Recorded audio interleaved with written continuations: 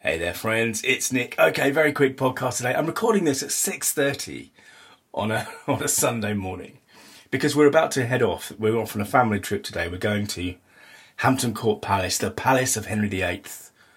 And for me, it's a little bit of a journey back into the past because I used to drive past Hampton Court Palace in the mid-1990s on the way to my biggest client. This is when I worked at IBM. My biggest client was Lever Brothers. And very often I used to take that trip from Winchester, where I was based, up the M3 towards Kingston, where they were. And it's one of those weird things. I've wanted to go ever since. I wanted to go for a long time and just haven't got round to it. And I mentioned yesterday that we've been watching Wolf Hall, the BBC adaptation of Hilary Mantel's Tudor novel about Cromwell, particularly, and Henry VIII and Cardinal Wolsey. Well, Cardinal Wolsey is the one who created this extraordinary palace, which is kind of, how to describe it? Hampton Court Palace is a Baroque kind of series of buildings set in huge gardens in a kind of a curve of the Thames in sort of West London.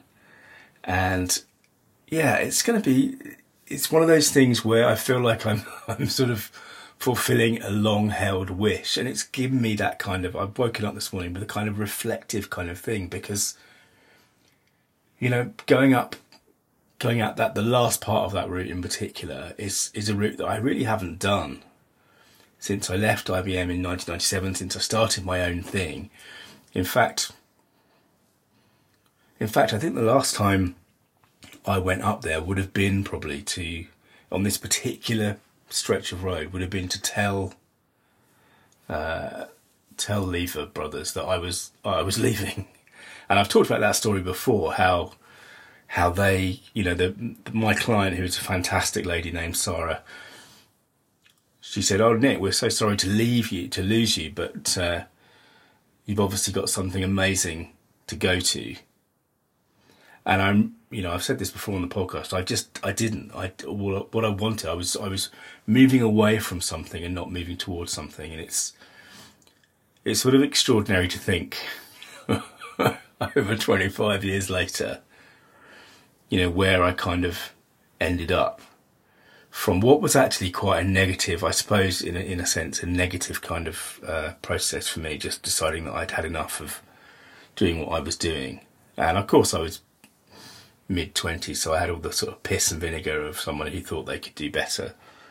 And how lucky I was to be able to ride the kind of the internet wave. It's funny because when I look back at that kid, that 25-year-old, 26-year-old kid, he was very lucky, really. But he also, he was also brave enough or stupid enough to take a chance. And when I drive back today, I'm going to be driving through his past, my past, and I'm going to be very grateful to him for that bravery / stupidity. Anyway, I'm off up to London. Have a great day. Thanks for listening. Remember, your story means business. And if you want to dig deeper into the stuff that I do, search online for stories.business. Bye now.